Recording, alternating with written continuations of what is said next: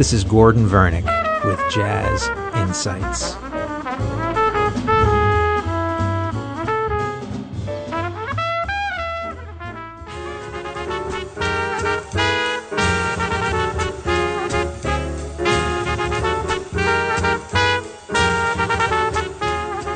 Today, I would like to talk about a great tenor saxophonist by the name of Dexter Gordon.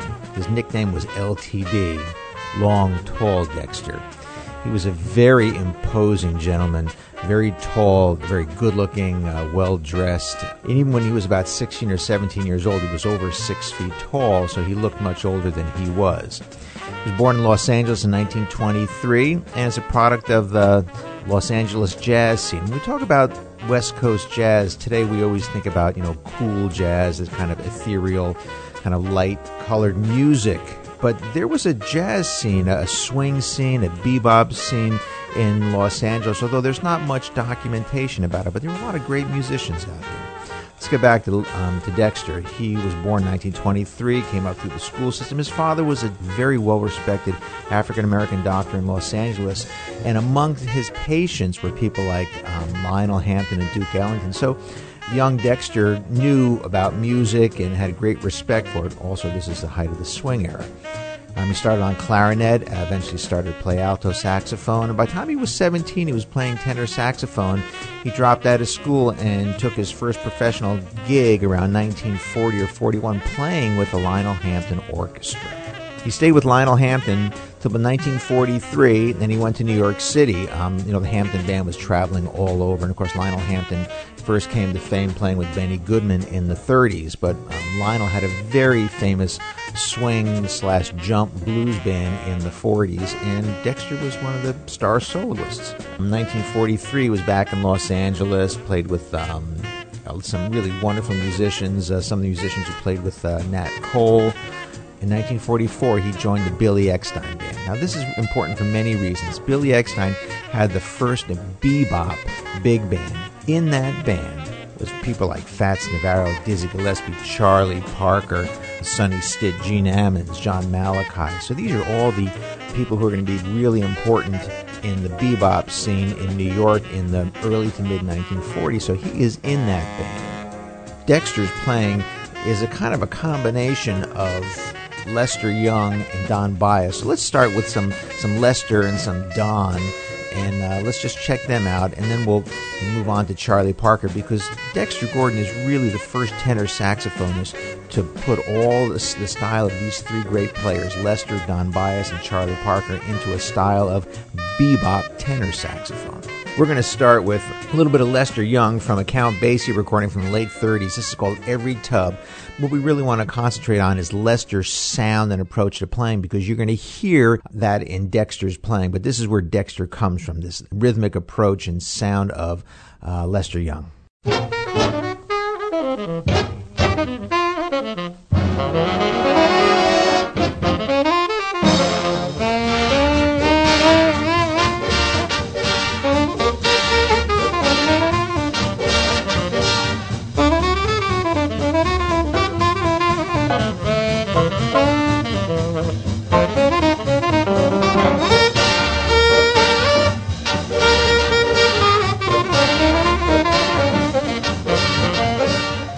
So you can hear in Lester's playing that real cool, laid-back approach, the unusual sound for the swing era, which really was a very strong influence on Dexter's playing.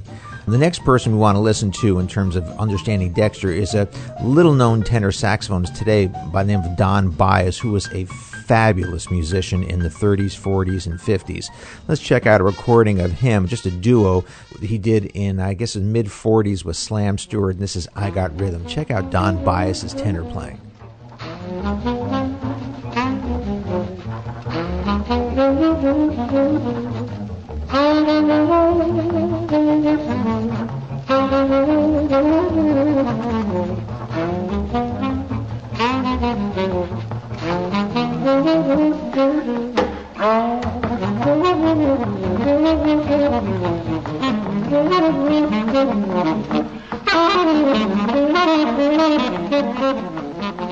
The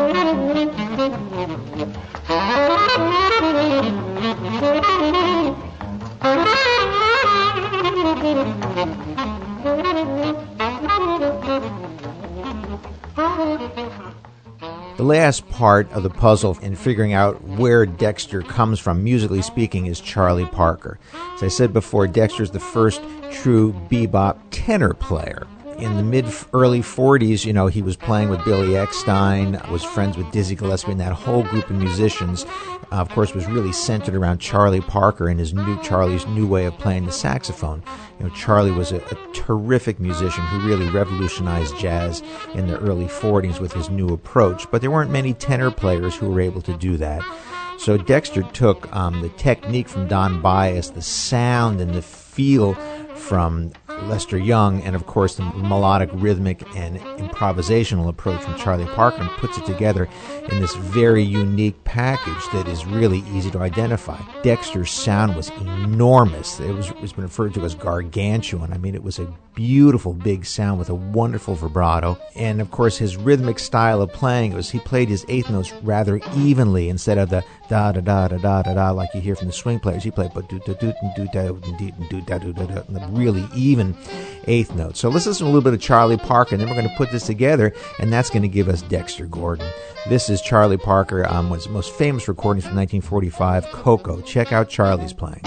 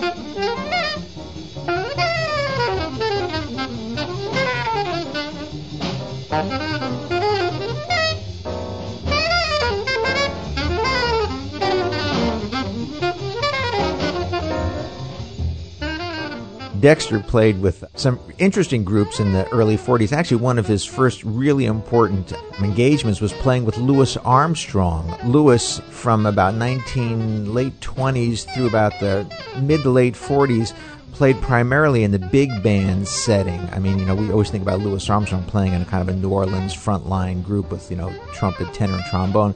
But in the 30s and 40s, that's not the instrumentation that he used. He used a big band, and Dexter Gordon, one of his first important jobs was playing with Louis, and he said that he learned so much from Louis, how to run a band, about professionalism, and of course about swinging.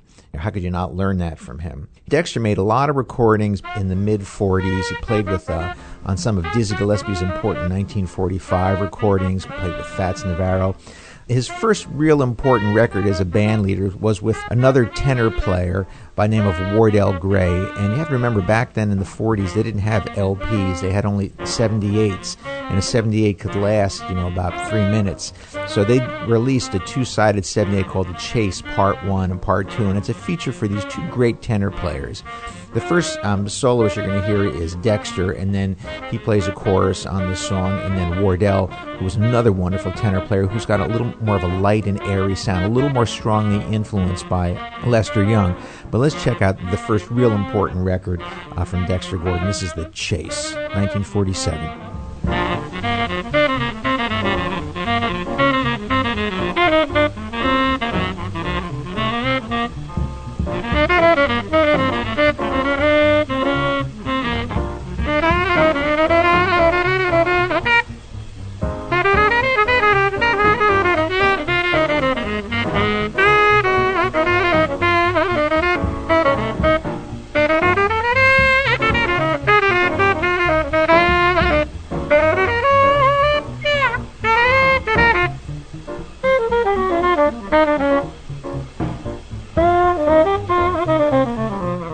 So the Chase was a very successful two-sided 78 10-inch recording. The two-tenor format became very popular in the 50s. Dexter actually did some two-tenor things with Gene Ammons, and of course the two-tenor format with John Coltrane and Sonny Rollins and Sonny Stitt. That was very, very famous. So it really kind of starts with Dexter doing this in the 40s. And it's interesting to compare the two different sounds of Dexter's, whose sound is really big and aggressive, and of course Wardell, who passed away very, very early in his career in the early 1950s, had a much more light and airy sound, more reminiscent of pure Lester Young. But Dexter is going to be the dominant tenor player of the 1940s, influencing the next generation of great tenor players, people like John Coltrane, Sonny Rollins, Stan Getz. But Dexter is the prototypical bebop tenor player who predates all these other guys who in the 50s are going to be very, very popular. There's another recording from that same period. This was a session, I think, recorded in 1947 by Dexter Gordon. This is another great recording. It's called Bikini.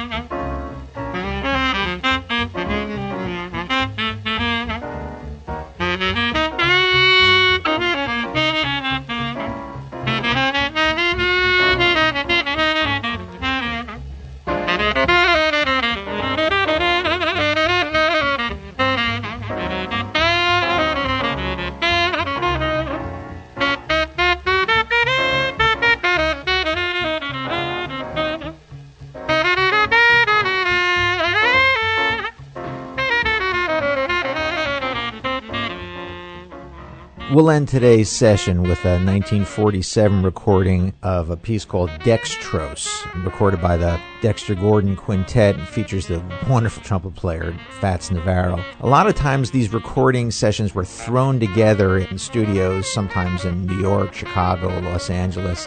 A lot of times the musicians didn't really have songs written out per se. They might have a germ of an idea and get into the studio and kind of sketch something out, and then they would play. And a lot of times these songs were titled by the producer or the engineer after the fact. So that's why we have so many of these songs called Dexter's Index, Dextrose, there's Dextivity, and all these kind of silly names. The musicians didn't come up with those titles. Those were given after the fact.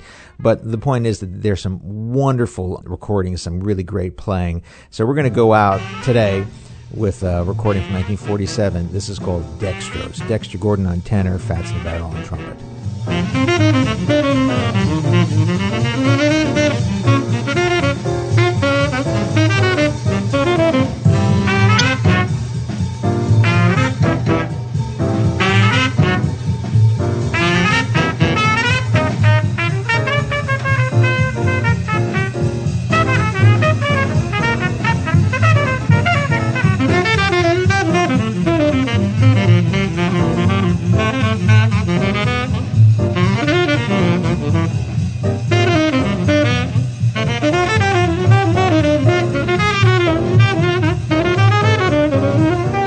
This has been Jazz Insights with Dr. Gordon Vernick. Visit me on the web at gordonvernick.com. Jazz Insights is produced by WMLB AM 1690, the voice of the arts in Atlanta, Georgia.